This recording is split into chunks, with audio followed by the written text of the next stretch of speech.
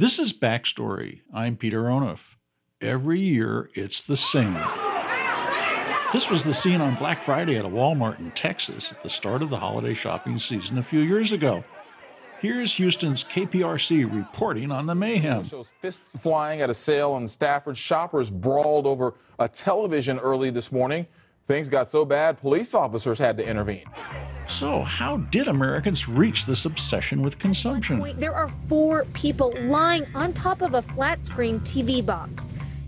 Today on Backstory, we'll shop around for some answers. We'll hear how big box retailers like Walmart came to be and about the buyer's remorse of the man who helped invent the modern shopping mall. In a 1978 speech in London, he says, "I refuse to pay alimony for those bastard developments."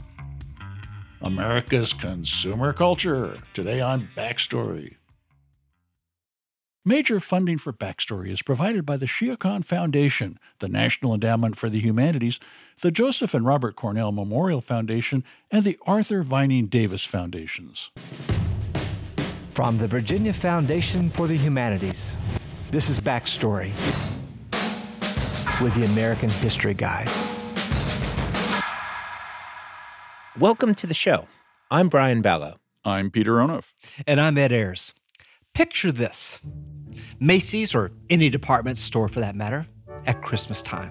There's the tinsel, the shining windows, maybe even a line of children waiting their turn to visit with Santa Claus.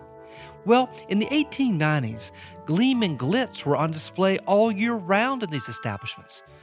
Department stores then were only a few decades old, but in that span of time, men like Marshall Field and R.H. Macy had transformed their businesses into commercial palaces.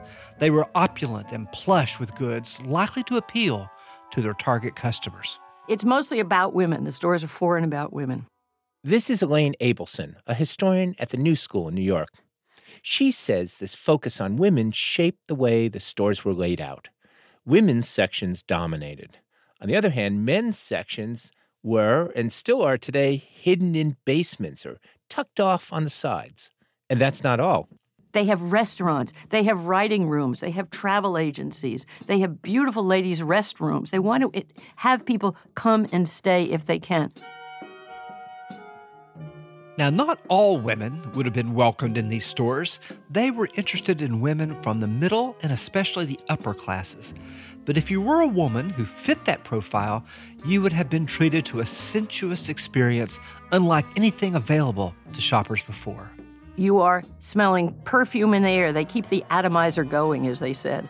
You are going to see a plethora of silks. They're encouraged to touch, to feel, to smell.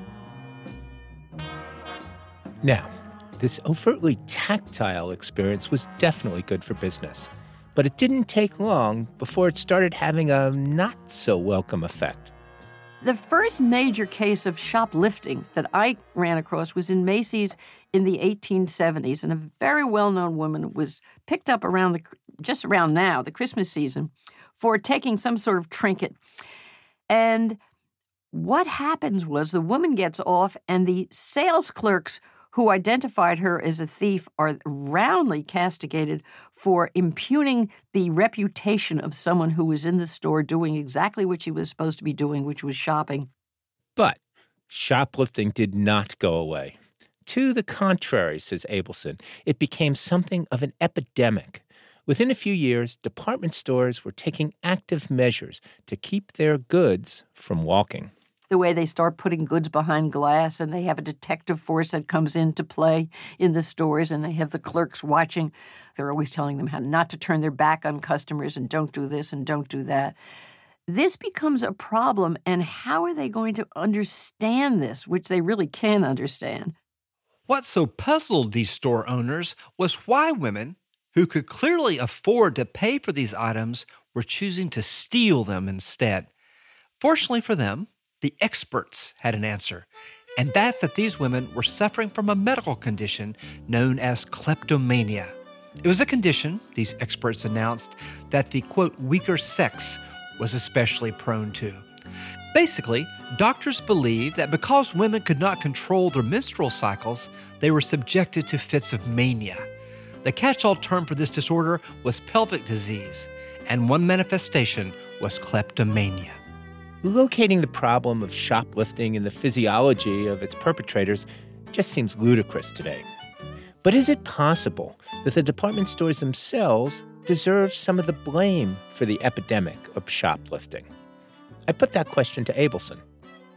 Is this a lot like the gambling industry discovering that if you promote gambling among tens of millions of people, some of those people are going to develop a problem? By promoting and pushing women and insisting that this is what women should be doing, there will be a certain number of women that simply can't control their impulses in the shopping rage. Well, I think the stores, in a way, have unleashed something that they weren't actually prepared for. It becomes a catch-22 in many ways, that they are sort of ensnared in their own merchandising efforts. I mean, the stores really become this focus of a world for women. They're supposed to go into the shops. They're supposed to buy things. Kleptomania absolutely becomes an excuse. Merchants didn't want to prosecute these women. These were their customer base. It's very hard to explain why women who didn't need to steal chose to do so. But when you think about it, need itself is a slippery concept. Because not only did these women not need to be stealing, they also probably didn't really need the very things that they were stealing. And when you think about it that way, the whole consumer transaction begins to take on a sort of optional quality. Owning stuff is nice, but the true thrill is in the hunt, the get, or to put it bluntly, the steal. It's acquiring the stuff that's the real fun. Today in the show, we're considering this profound truth about shopping in a historical light. How did shopping come to be such a popular pastime in America? And how was the experience of shopping changed along the way? We've got stories about buying habits in the nation's early days and about the rise first of malls and then of big box stores. But first, we're going to spend a few more minutes in the years when American department stores were coming into their own, the last few decades of the 19th century.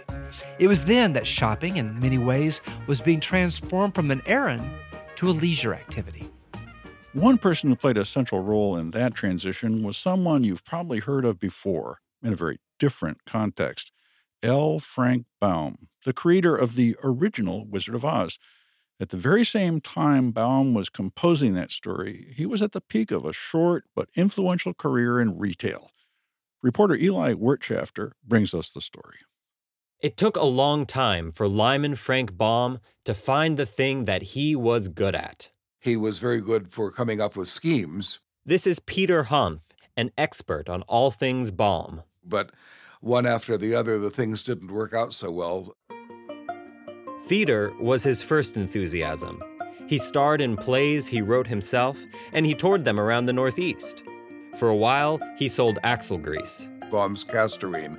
Then he opened up a store in the Dakota Territory. Baum's Bazaar. And when that went bust, he took over a newspaper and ran it into the ground. The problem, in part, was that he grew up with a very well-to-do family that went on hard times. And I think he had a taste for fine living. So I think he was constantly looking for new avenues of support. In 1891, he moved his family to Chicago and landed a job as a traveling salesman of glassware and crockery. Now, at that very moment, artists, designers, and architects were flooding to Chicago to create the 1893 World's Fair. That fair was one of the most dazzling events in history, and during the few months that it lasted, Baum visited again and again. At its center was the White City, a plaza of white buildings glittering under a new technology, electrical light. On show were all the latest products of American industry. But it was the way that they were shown, not the products themselves, that made the biggest impression on Baum. It was all about display. Here's Kathleen Moran, a professor of American Studies at UC Berkeley. The goods were all put into beautiful array. And I think if anything gave him the idea that that should be not just a fair that's only once in a lifetime, but the way Americans live, it probably was that. It was around this time that Baum came up with his latest scheme to strike it rich. And it was all about display. In the 1890s, department stores were taking over Chicago. Great big stores with great big windows. Some of these stores were trying to outdo each other with elaborate presentations. But Frank Baum thought that most of them still had no idea what to do with their windows. They were just filled with jumbled up stuff. People just piled whatever they had for sale in there. They didn't have any sense really of decoration or design or display. Baum realized that he was the perfect person to bring showmanship to retail. He knew about theater, and he knew about sales. And the shopkeepers he talked to every day were constantly telling him about their new gimmicks to attract buyers. And he thought, I've heard their ideas, I'm a good writer, I can probably describe to them what they ought to be doing, and I think that's how it came about. So in 1897, Frank Baum launched a magazine called The Show Window. It was a trade journal for window designers, and it quickly became the most influential in its field. Within months, tens of thousands of retailers were reading it. The show window featured photographs of the best displays in the country and detailed instructions on how to create mechanical butterflies, revolving electrical stars, and even magic tricks, like a disembodied head that would float out of the floor and smile and wink at people on the street. Baum wrote that people would find these tricks irresistible. People are naturally curious. They will always stop to examine anything that moves and will enjoy studying out the mechanism or wondering how the effect has been obtained. One piece of advice he offered was to hire someone to stand and gawk from the street. The window gazer must be a good actor. He comes down the street at a swinging pace, glances casually at the window, then abruptly stops to gaze eagerly at the goods displayed. Soon, a crowd accumulates. Now, a lot of this would have been shocking to Americans at the time. Not just the techniques, but the purpose behind them. Baum believed in creating desire, and for Protestants, desire was a sin. He was very anti-Christian because he believed that people should not deny themselves things. This is really important to the foundation of consumerism. He understood that it wasn't just about changing the external windows and stores and streets, but about changing us internally. The show window was such a success that a year later, Baum founded the first professional organization for window trimmers. It made the job more respectable, and it gave designers a way to share their ideas. Within a decade or two, every department store in America had fantastic windows. Thousands of people would flock to see the new displays unveiled.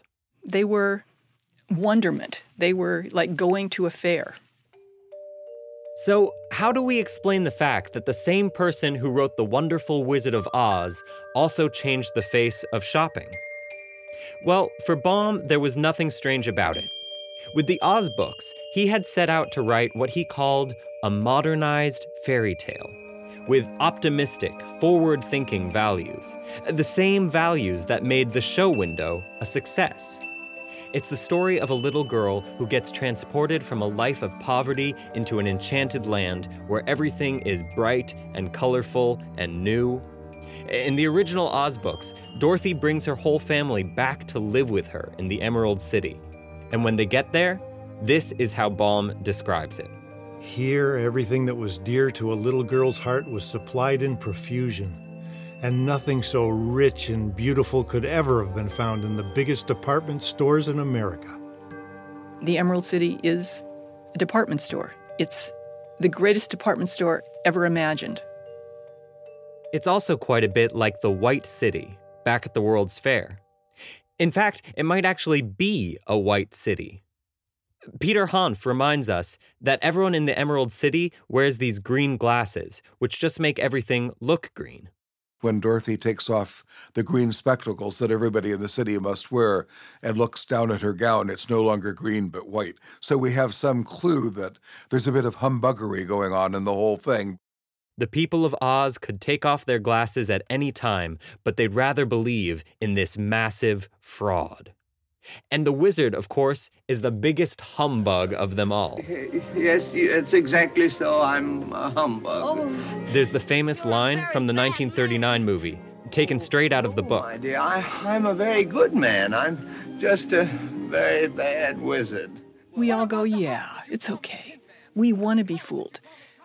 That is the foundation of cinema. It's the foundation of theater. It's the foundation of entertainment and video games. Please, I know it's not true, but even so, I want to believe it. And maybe that's the foundation of shopping, too. When we stare into a window, we let ourselves believe, even though we know it's not the things we want, but the hopes and dreams that go with them. Frank Baum knew that, too. This is a guy who understood that you don't sell commodities, you sell fantasies. The American fairy tale is about retail.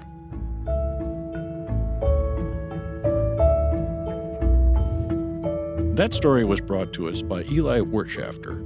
We also heard from Kathleen Moran, a professor of American Studies at UC Berkeley, and from Peter Humph, deputy director of the Bancroft Library. You can read more about Frank Baum, department stores, and the rise of consumer culture in Land of Desire by William Leach. Ha ha ha, ho ho ho, and a couple of tra-la-las. That's how we laugh the day away in the merry old land of Oz. Buzz, buzz, buzz, chuck, chuck, chuck, and a couple of la-dee-das. That's how the crickets squeak all day in the merry old land of Oz. We get up at 12 and start to work at 1. Taking out for lunch and then at 2 we're done. Jolly good fun. We just heard about the advent of the department store towards the end of the 19th century. Now, we're going to jump to the middle of the 20th century and consider the origins of another American innovation in buying and selling, the shopping mall. Consolidated shopping areas had been a feature of urban life as far back as the 1920s, but they weren't pretty. They were congested and often poorly built open-air strips or ribbons of stores. And when the suburbs started taking shape in the 40s and 50s, architects and planners were determined to not reproduce that kind of blight. This meant zoning against commercial space, which in turn meant towns that were almost exclusively residential. There was hardly anywhere for suburbanites to go for art or entertainment or commodities except back to the city. Into that scene stepped a man named Victor Gruen. He was a socialist Jewish emigre who fled the Nazi annexation of Austria in 1938. And over the next 2 decades, he would become perhaps the most influential architect of American malls. Gruen wasn't the only one planning suburban malls, but he was unique in his desire to make malls that were grand, public places, not just places to buy stuff, but places to see art, to mingle, and to have a social experience. So Gruen continually is writing about how what he calls these regional shopping centers are going to bring culture and amenities to the soulless suburbs. This is Jeff Hardwick, a biographer of Gruen's. He imagines that you're going to have merchants essentially subsidize public culture in the suburbs, and they're going to be able to enjoy this public art and plantings and concerts. I mean, he sees the shopping mall, and this is probably his most naive point, as the center of a mixed-use community. He really pictures that you're going to have offices and hospitals and medical centers and apartment buildings all connected to the shopping mall. Bringing them all together, that sounds almost socialist. Right. You know, it's funny, like drawing a straight line from his socialist beliefs in Vienna to work on the shopping malls to his eventual distaste for American shopping malls is kind of tough because I feel like he makes so many compromises along the way. Yeah. But he definitely tapped into an American tradition of the idea of if you plan the environment of the city or the suburbs and you control development, It will have a beneficial effect on both people and the environment. And architecturally, how did this play out? What was different about the way Gruen designed malls compared to those ribbons or those strips? Yeah, it's a good question. So in many ways, I think of Gruen as a middling architect. He's not that innovative architecturally, but planning-wise, he's very innovative. So in his best example, Southdale in Edina, Minnesota, in 1956, it opens up. And it's got I think a 3-story aviary. It's got a goldfish pond. It's got this massive court, which is called, I think, the Garden of Perpetual Spring. Wow. And that's what Gruen latches onto. He keeps making the case to developers, you invest in 300,000 tulips, you plant 5,000 trees, hire an artist to design these sculptures that kids can play on, and all of that is going to uplift middle-class Americans. It's going to make them have fun. And if they have fun, they're going to stay longer. And if they stay longer, eventually they're going to spend more money. So Gruen, by the end of the 1960s, returns to Europe disgusted with some of the very malls that he built. What was he most upset about? Right. It's a tricky question. Gruen is nothing if not, ever since the beginning of his career in the States, very conscious about his image. And so I think you have to take it with a grain of salt. The classic comment is, in a 1978 speech in London, he says, "I refuse to pay alimony for those bastard developments." And what he means is, right, they've ruined his fantastic idea, this idea that's going to bring culture to the suburbs, and Americans, because of their crass commercialism, have destroyed that vision. Part of that's true. Developers do realize that, you put up a 5-story poinsettia tree at Christmas time, people are going to stop and stare and think it's just amazing. But a lot of those other pieces end up falling by the wayside because they don't directly produce profits. And yet, at the same time, Gruen, he makes his career on shopping malls. He continues building shopping malls from 56 all the way through when he leaves his firm in 68 and returns to Vienna. And so he imagines that the shopping mall is this, gift to Americans that they have, in his words, bastardized in some way. Yeah. By making it solely focused on the marketplace.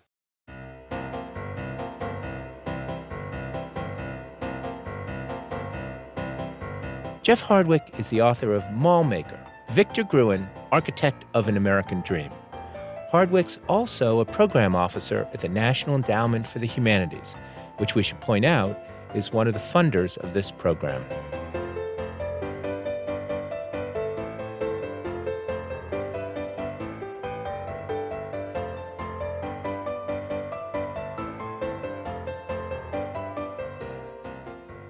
In some ways, the emergence of shopping malls transformed the experience of shopping in America. Where once people did their shopping on foot in the city center, they could now do it by car, far from crowded downtowns and all the headaches city life entailed. But in other ways, the change wasn't really all that dramatic. In many ways, the suburban mall is a department store writ large. This is historian Louis Hyman. He points out that, like department stores, malls were designed to be one-stop shopping experiences and actually facilitated the move of department stores like Macy's into suburbia. But an arguably more profound revolution in American retail emerged in the 1960s, and it emerged literally in the shadow of those malls we just heard about. Right, it's actually pretty hilarious. These malls, which are trying to cater to a more affluent clientele, right? And so they won't let the discounters, they won't let Kmart be in the same shopping center as a Macy's. And so all they do is they say, fine, we'll just look across the street and we'll buy that land and we'll open at half the price. At half the price, and voila, the American big box store is invented. Hyman wrote about the big box revolution in a recent book called Borrow, The American Way of Debt. In that book, he talks about how stores like Kmart and Target had faith that suburban shoppers would eventually choose them over both the mall and the department store. Why? Because they had deals.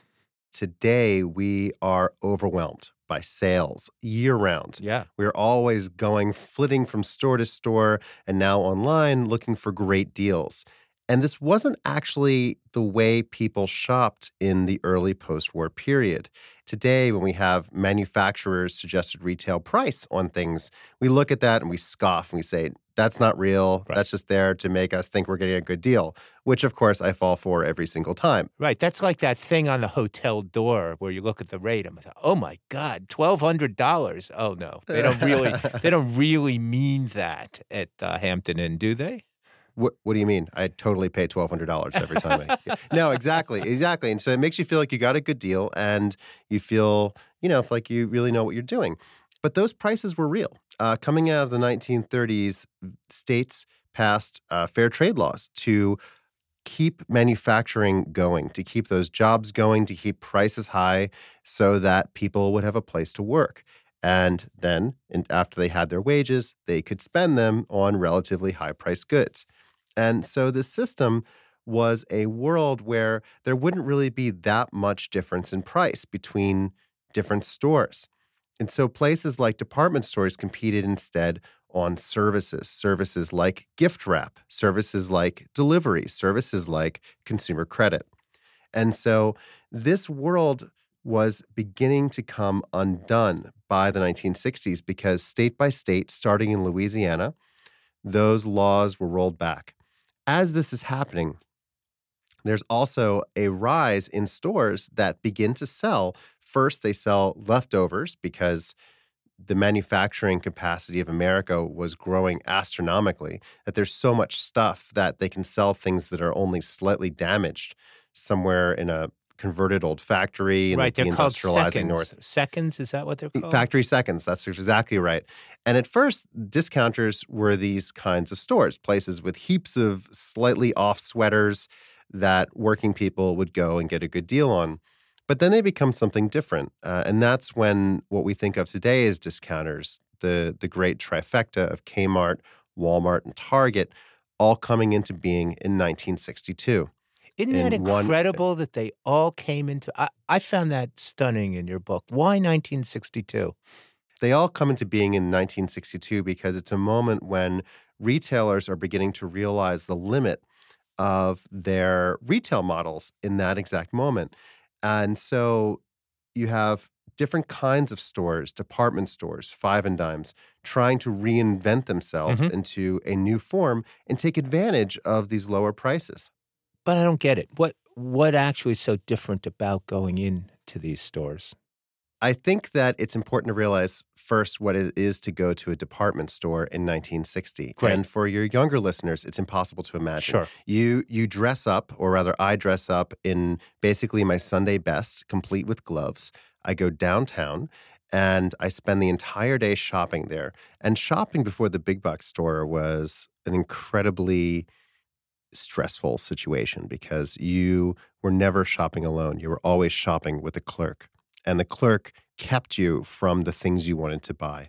And all of that went away with the rise of the discount store.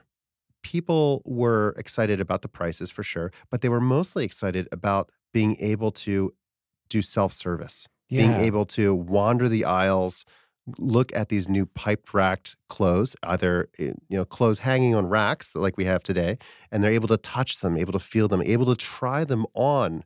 They're able to gather and spend their time, and nobody was harassing them. Nobody was telling them what to do. And at the same time, you could just wear jeans to go shopping.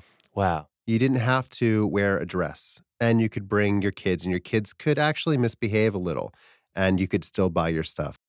Louis, are we supposed to conclude that the moral of this story is, shoppers are in the driver's seat, quite literally, and, business is just responding to them?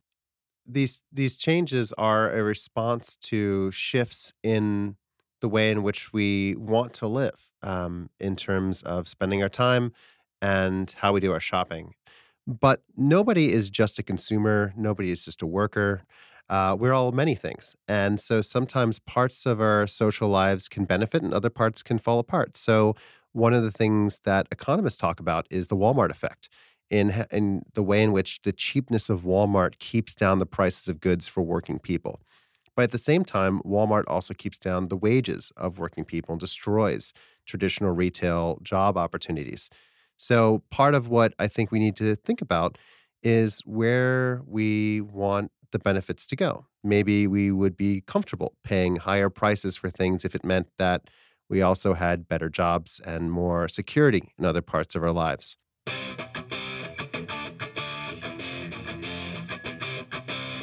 Louis Hyman is a historian at Cornell University. He's the author of several books, Debtor Nation, and also Borrow, The American Way of Debt.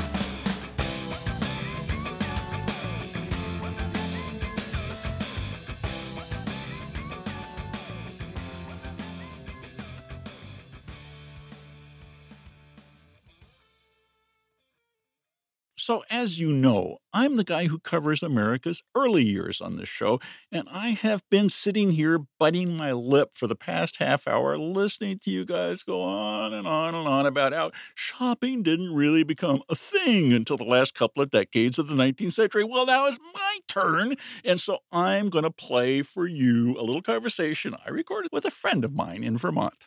Hey, Tim, you there? Hey, Peter, can you hear me? Yeah, I can. This is Tim Breen, who has studied consumerism in the colonial era. I called him to help me make the case to you two that a culture of shopping in America started much earlier. Well, I'll be glad to correct their erroneous thinking, Peter. Good. As far as a robust consumer market, open to ordinary people, in other words, a large market, that is clearly a mid-18th century phenomenon. In the middle of the 18th century, England was able, through greater efficiency of maybe traditional outsourcing, to create a huge amount of consumer goods, largely household goods. We're talking here about metal goods, knives, ceramics, glassware, and most important, Peter, in this new, really vibrant consumer market of the mid-18th century, cloth. The statistics are basically that 50% of all English exports went to the North American colonies. And of that 50%, Peter, 50% of that was factory-made textiles. Wow. And that was all new. There's no question. And we're talking about a mass market here. So hold on for a minute here, Tim. My colleagues are going to say, is this hyperbole? Are we exaggerating just a little bit? I mean, okay, no, some high-end consumers are able to get fancy cloth from Britain. Well, look, throughout recorded history, the richest people, kings and queens and popes and whatnot, have been able to be consumers. That's what they're there for, right? Yeah, right. And so they want spices from the Indies and all that sort of thing. Yeah. What's the new trend, and there's no question statistically that this happened, was the opening up of a market that was accessible to what I'm going to call ordinary people. And what England achieved was not only the capacity to make the goods that people wanted, they created patterns of distribution and credit that were new and extraordinarily effective. You or a family member would go into a store and you'd say, man, that cloth over there, it's so beautiful. I don't have so much money right now. The storekeeper would say, well, fine, take it home, and I'll start charging you interest in, 6 months, whatever. So that's one of the things to create the modern consumer. You have to have credit. Absolutely, because in the early America, literally almost before World War I, there was always a scarcity of specie. And so without... That is hard money, right? Yeah, without circulating money. So without credit, this consumer market would have faltered at the beginning. So Tim, before department stores or internet shopping, well, how did people do it? Could you describe the culture of shopping in Anglo-America and the colonies before the Revolution? Right. One of the elements in stimulating this market, Peter, were a new rise in magazine and print communication. Mm-hmm. So someone like George Washington, we know, was reading the equivalent of Country Life and saying, oh, wow, look at that. I really need one of those. And merchants that I've studied, they advertised in the papers with their address, come down to the sign of the anchor, and you'll see our new shipment of cottons or whatever. And increasingly, they tried to find, especially in Philadelphia, ways to lure the shoppers in. One merchant anticipated Starbucks by about 250 years by offering customers coffee if they'd come into the shop and look around. And in the back country, you have a whole range of small stores that historians have begun to explore, and even a pattern of peddlers bringing goods to small towns that seemed, before any historians looked at it, seemed inaccessible to this consumer market. But in fact, these guys in their little wagons or whatever were bringing the same stuff, glassware, crockery, and whatnot. So, Brian, Ed, we had advertising. We had a system of distribution. We had consumer desire. I think you'd agree that it's pretty clear that Americans from all walks of life were shopping in the 1700s. Peter, you're doing better than I thought you'd be doing. Well, thanks, Brian. All right, keep going. Yeah. Yeah.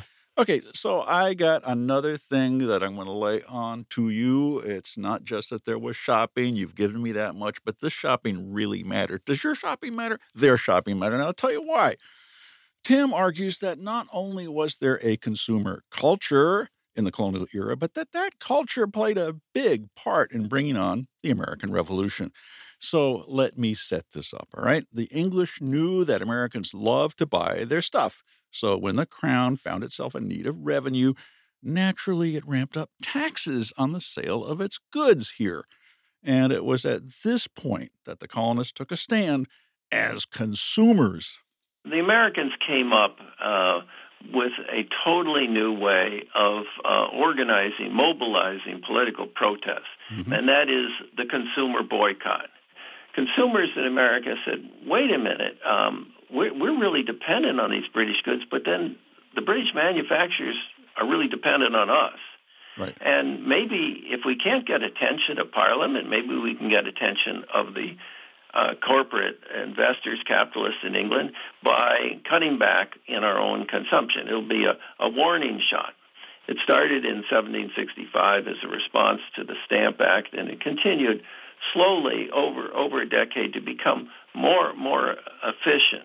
So in effect, Tim, you're suggesting that consumers became politicized, and it was because they're upset about disruptions in the market. Right, but they also saw their own consumer decisions as possibly a way of achieving, for ordinary people, achieving a political voice. Yeah. The burden of non-consumption fell on the shoulders of ordinary men and women. If you look at the newspapers in 1774 or 1775, Peter, you see it doesn't matter where you start reading, in the Middle Colonies or in New England, they're filled with stories of people somewhere else stopping consumption or organizing committees to police consumption. Yeah. And these news stories gave ordinary Americans a sense, well, look, I don't know these folks down in Carolina, but they seem to be doing what we're doing. It created an imaginary... Yeah, sort of a collective identity through consumption. Yeah, right. We're not going to be left hanging out there alone. So it's not liberty and this kind of radical individualism that we associate with the ideas of the revolution. It's this collective action. Yeah, you can't have a revolution without collective action. Yeah, and it's through consumption because consumers are aware of each other. They recognize each other as consumers and their power as consumers. Now, it's not the entire story, of course. I mean, did liberty and freedom and rights matter? Of course they did, and it wasn't just window dressing. But within this ferment of people thinking about their own political futures and finding also a community of fellow protesters through the marketplace was a real key to our success. Yeah, and I think, Tim, you're saying that American revolutionaries were real people. Absolutely. We've turned the revolution into a kind of a sophisticated book club of some Harvard people. Whoa, Harvard. And, that was nice. They could write little treatises and pamphlets. But, 10 pamphlets a revolution does not make. Thanks a lot, Tim. Okay, Peter. Call if you have any more questions. So that was Tim Breen, Professor Emeritus at Northwestern University, and he now teaches at the University of Vermont in Burlington. He's the author of Marketplace of Revolution, How Consumer Politics Shaped American Independence. So, what do you think, guys? Do you buy this argument that the United States was essentially born as a nation of shoppers? Well, Peter, I'd consider renting it. Short-term rental, by the way. How about a 99-year lease? Come on. Yeah, no, look, I get it. We really created the infrastructure of a market and even the infrastructure of credit. But what's really different about things in the 20th century, what's referred to as the consumer revolution, has very little to do with what people buy and a lot more with the amount of time that they have to buy things. It has to do with a reduction of work. It has to do with the rise of eventually the 40-hour work week and weekends free from labor. Yeah. To have what we in the 20th century called a culture of consumption really required organizing one's life and one's identity around what you shop for. And I simply don't believe that back in the 17th and 18th century, the masses had the leisure time to do that. I'd say this, Brian. I think you have underscored the fact that these are different shopping cultures, and I think that's very important. It's the context of the late 18th century in which shopping really is a special activity for a lot of people. It is something new, and it's something that they have become dependent on, that they cherish. That's very special. They don't do it all the time. The shopping opportunities are not ubiquitous, and I think that's precisely why fears that they'll be driven out of the market politicize them. And that's why shopping in the 19th century is something different than shopping in the 18th century, Peter. Yeah. Picking on some of the themes that both you and Brian laid out, shopping by its very nature means you are choosing among much. You are choosing among multiple sources, right? And the fact that there is some cloth from England in one shop in your town that you can buy, and you go to a shop and get it, is a kind of consumerism. Right. It's a kind of consumption. But that's not the same thing as going into these new department stores of the 19th century and having before you this profusion of choice. So I think the real question is, at what point does a difference in degree become a difference of kind? But it does strike me that when the velocity and the volume of these things increase to such an extent, it lays the conditions for what Brian's talking about, in which you would actually decrease the amount of work you're doing so that you could do more of the shopping. You would specialize it more among the genders and so forth. So I think that's right, Ed. I agree with that, and I think that's a nice perspective. We've always been in a kind of market society, and that accelerated before the revolution, and in some ways the revolution is associated with consumption and market activity. But the culture of consumption is a work in progress, and now it's something we take so much for granted. It's so much who we are that it's hard to understand the very excitement of the origins of shopping on a democratic scale. Right. We're going to take a call now from one of our listeners. Guys, we have Michelle with us from Nolans. Michelle, welcome to Backstory. Hi, how are y'all? Well, we're great. So I was curious about Christmas shopping in particular, and about kind of when the moment would have happened where people might expect that children would buy gifts for their parents rather than, say, make or find gifts for their parents. One of my earliest school memories is of essentially a fundraising event where the school set up something like a Santa's workshop or something like that, where there were a bunch of little trinkets that kids could buy for their families. And and when I thought about it, I remembered buying my mother this this hideous ceramic cat, this very ugly cat, and which she kept for years, right? Oh, for years. Oh, we moved a ton, and she just kept it all the time. And also at the time, she was pregnant with my little sister, and I even bought my unborn little sister a toothbrush. You're so thoughtful, Michelle. Wow. Oh, yeah.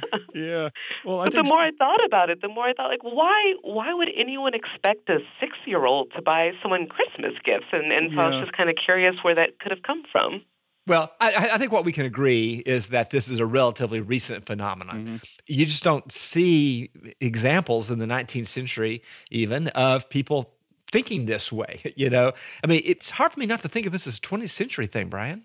Yeah, I think it is a 20th century thing. And I think if we're talking specifically about Christmas, I would imagine drives to fund schools inadvertently led to a lot of gift giving. I mean, kids were encouraged to go out and sell things. And a lot of those things were things like Christmas wrap or fruit for Christmas, which ends up never being given to me, Michelle, but presumably to some parents. The standard story about when kids began to enter the market is after World War II. We have the baby boom, and we have huge mass marketers noticing that kids are getting allowances and wanting to tap into those allowances. But I'm going to turn to Peter because he may have some thoughts, even though it's the 20th century. Yeah, no, I think you're describing something very important, Brian. But it begins perhaps with the advertising industry itself, because I think advertisers, and this is early 20th century, big time, though it does go back into the 19th century, advertisers understand that they're trying to create consumer patterns over lifetimes. And one of the reasons why you pitch towards kids is you want brand loyalty to begin then. That's true. I think about like the film reels like old film reels that you would see in schools that would be sponsored by, by industries and companies and all that. Yeah. So I think, Brian, you're right. You don't have it on a mass scale until you have the modern allowance. That really doesn't take hold until the interwar period in the middle classes. That is, the kids would get a regular amount of money. And one of the reasons they did get... What wars are you talking about? Which between wars? World War I and II. And the reason they get allowances is to restrain consumption, because if you don't have a regular allowance, then you're always hitting on the old folks.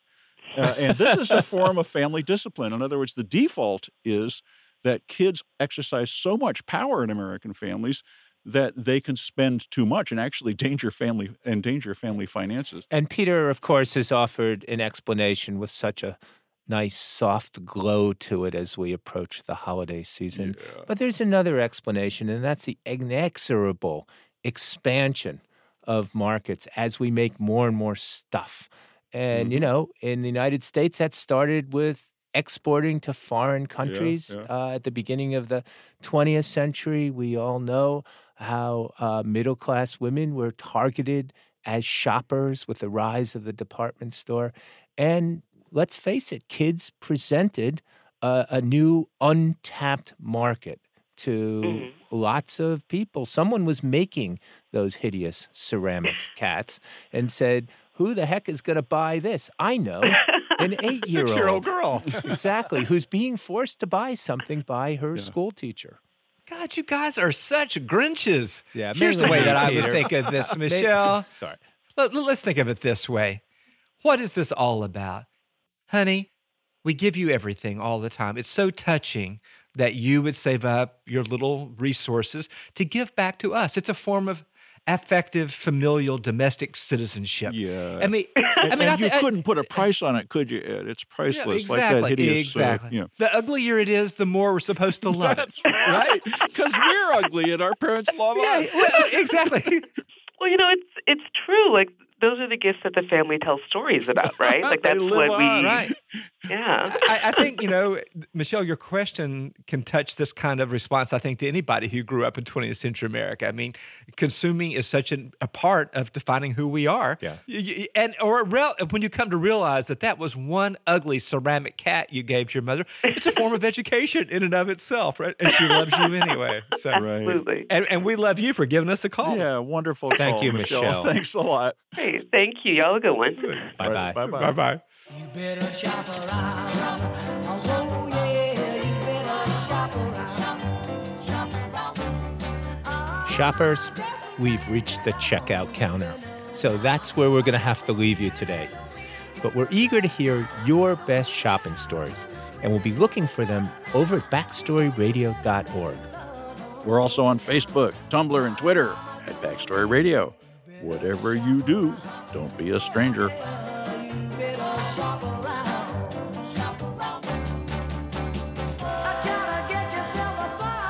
This episode of Backstory was produced by Tony Field, Nina Ernest, Andrew Parsons, Kelly Jones, Emily Gaddick, and Robert Armengol. Jamal Milner is our engineer. Special thanks this week to Richard Longstreth and Don Wood.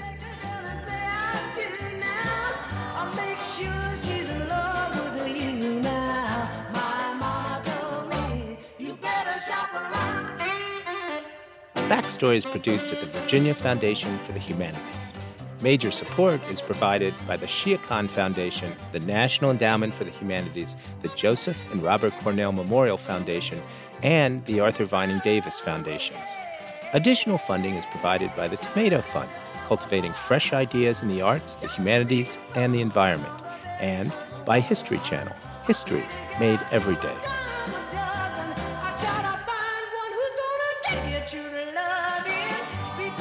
Brian Ballow is professor of history at the University of Virginia and the Dorothy Compton Professor at the Miller Center of Public Affairs. Peter Onuf is professor of history emeritus at UVA and senior research fellow at Monticello. Ed Ayers is professor of the humanities and president emeritus at the University of Richmond. Backstory was created by Andrew Wyndham for the Virginia Foundation for the Humanities. Backstory is distributed by PRX, the Public Radio Exchange.